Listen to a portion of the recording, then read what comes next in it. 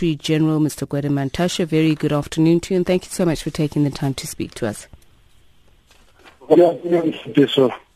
I know you've gone over some of the more salient points of the outcome of that meeting, but for the benefit of our listeners, let me start by saying, you did mention that this was a unanimous decision in the sense that there was consensus within the NEC that President Jacob Zuma should not be asked to step down. But I'd like to ask this question. Those who raised the motion, did they explain on what basis it was made?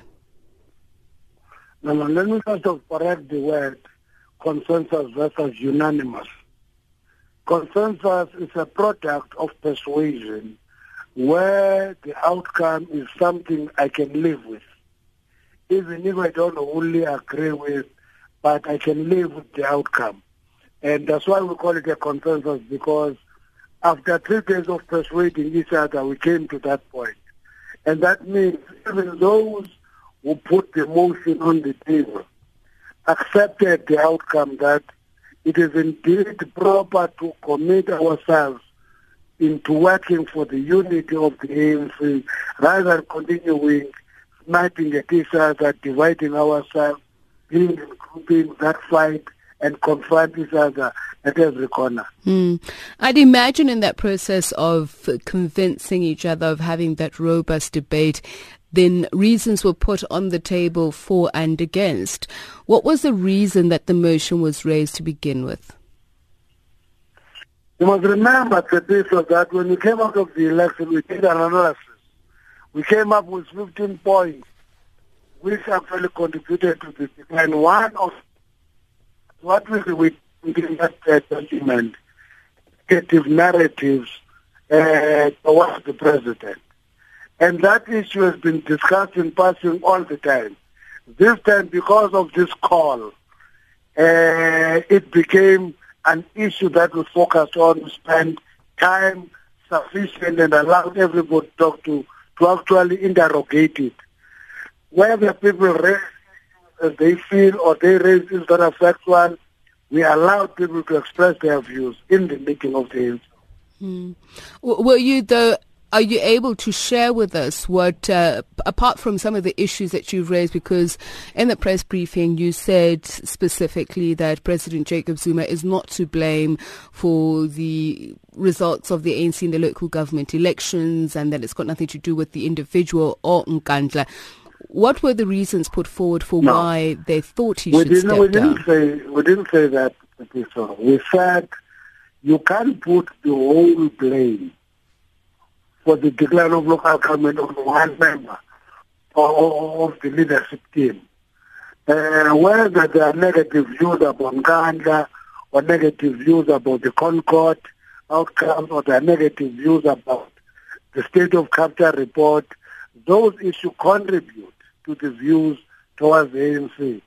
But we must also accept the fact that there are many other issues, including manipulation of that selection process, which switches off a number of people at local level.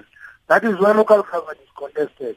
When people decide to stay at home because they think that the candidate who is now standing is not their number one, is number three. There are a number of those issues. We diagnosed 15 of them, we're working on them. That's why if you go to our statement, you will see that we're giving some account in brief of the work that we're already doing in a number of areas. What were the reasons that were put forth for raising a motion of no confidence in President Jacob Zuma, Mr. Mantashe? There was no motion of no confidence. There was a call on the president to step aside. I'm making this distinction because a motion of no confidence is a simple motion which is read to the meeting and then there is a vote on that issue. In that meeting there was no vote because there was no motion. There was an issue raised in the course of discussion, supported by a number of people in that meeting, and many of the issues that are raised are things that are already in the public domain. That I'm talking about, whether it is Nkandla, whether it is Concord, a number of things that are in the public domain. We say these issues are impacting on the image of the movement in a negative way. That's why we think that they become an ending point to attacking the African National Congress. But in the discussion, we also alluded to the fact that whether we can have another president, attacks on that president will not stop, because it is not about the individual, it's about the African National Congress. Many of the people who spoke there reminded ourselves of the attacks that were directed at President Mbeki, even President Mandela. And said it is not about those individual presidents. It is about attacking the ANC, delegitimizing it, weakening it, and ultimately dislodge it from power.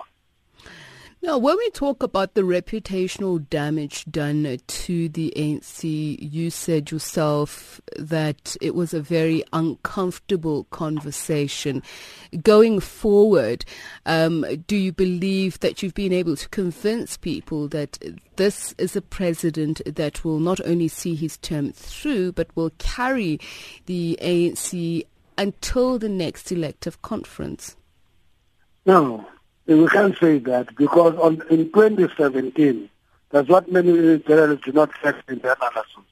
There is an elective conference of the African National Congress. That is a year from now. Now, in that elective conference, we elect a new leadership that will lead the ANC into the next election.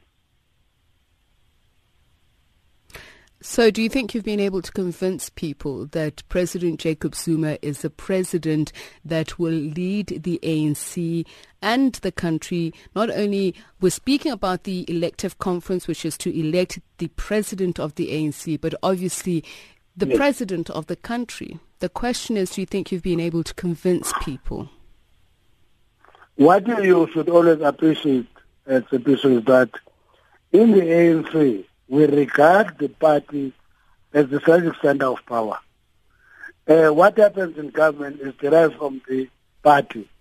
When we are a majority, that government is executing policies of the ANC. Once we elect a leadership in December 2017, there will be a strategic center of power led by the new president of the ANC. So the point of convincing people is what we're doing in campaigning. And our view is that we will not wait until the campaign is open. We are already engaging a number of sectors. That's why, if you read the other items there, having met the veterans of the ANC, we have agreed now to have a number of activities. First of all, is Veterans Conference involving those veterans. Two is an assembly of the various a detachment of Umkhonto weSizwe. And thirdly is to have 2 days of our policy conference in June, where we will look into the health of the organization, broadening a little bit of the delegation beyond just members of the ANC. All of those efforts are directed at reconnecting with society. In the report that went to the NSA, we report about the interaction with business, the rating agencies, meeting with the churches, meeting with the foundation. That work is ongoing because we must continue communicating with society.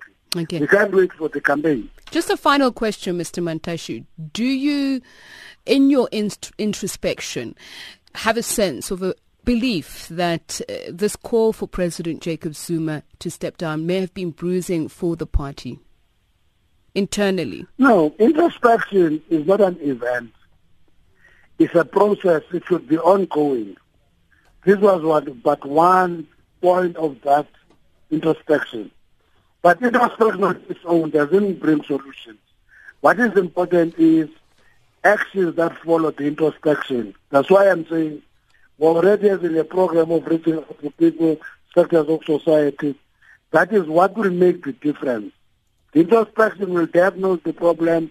It will tell us where we committed mistakes, but what are we going to do with them? All right, thank you so much for speaking to us. The Secretary General of the African National Congress, Gwede Mantashe. We're now on the line to Professor Dirk Coetzee, who's been listening. He's a professor of political studies at UNISA So you've been listening to part of that conversation with Mr. Mantashe. The final question I was asking him was whether or not this call for President Jacob Zuma is bruising for the party while it does its introspection. Because like it or not, when somebody raises a question like that, he says it was a robust debate, it clearly means that some may have been hurt or bruised by this call.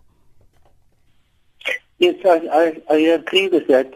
I think what we've seen in the past 3 days at the NEC meeting is really an extended and a very elaborate discussion or debate. We will possibly hear about the details much more later on. But the fact that it lasted for so long is already an indication of the intensity of this debate. The fact that it is also happening at the level of the NEC, I think is highly significant. In the past, it was normally done in other structures of the ANC, but the NEC, as we've seen in the case of President Mbeki, is ultimately the highest decision-making body in between national conferences. So this was a forum where such type of decisions could have been made about President Zuma. I think what we've also seen is that the significance of this is that the NEC is not as coherent as President Zuma thought in the past it has been, and that it is his main constituency or his power base within the ANC, together with the fact that ministers have taken the lead now, which means that effectively there's also a type of internal rebellion within the cabinet. So all the different sort of fora or spheres where decision-making can take place within either the ANC or the government is to a large extent now involved in this situation. But couldn't the reverse also be true, that there is some level of coherence within the NEC? The fact that, as the Secretary General said, that they've had a robust debate, but they were able to arrive at a consensus that no, President Jacob Zuma should not step down. Well, see, this is the uncertain factor. It's exactly how they've reached that decision. Is it that the pro-Zuma group have convinced the others that their position is the correct one or the one that must prevail? Is there basically a stalemate in the situation that none of the two could come to an agreement to say that the other side is the dominant view? And so from that point of view, because no voting took place or no formal decision was taken, but as it is stated, and a consensus emerged, does not give us really a good indication of what was the internal process and to what extent, what is the nature of the current situation, whether it is, in a sense, walking away from the issue because they did not want to, in the end, to take a final decision about it. And I think over time we are going to see what is really the implications of this. Some other aspects about, for example, the role of the veterans, that is much clearer. But with respect to this one, for example, does it mean now that those ministers who were speaking on behalf of the motion or the proposal or the suggestion made by Minister Derek Hanekom, is the expectation that they actually should resign now because they are almost in conflict with... Just on that question, Professor Kotse, my final question being this. Now that there is what you imply an uneasy truth, has the ANC emerged out of this stronger or weaker? I think for President Zuma specifically, it has certainly weakened his position. The call from the Secretary General is that for unity and concentrating on what he called ideological clarity amongst the membership and to concentrate on that and not on leaders and individuals and possible candidates. But I think that the process has developed so far that it is almost impossible to turn it around. One can think about the announcements already made, for example, by COSATU or by the Youth League in KwaZulu-Natal and other places where they are very explicit about their nominations or their preferences in terms of candidates. And I think it's impossible for the ANC or the leadership of the ANC to turn that around. Thank you so much for speaking to us, Professor Kotse. Professor Dirk Kotse is a professor of politics.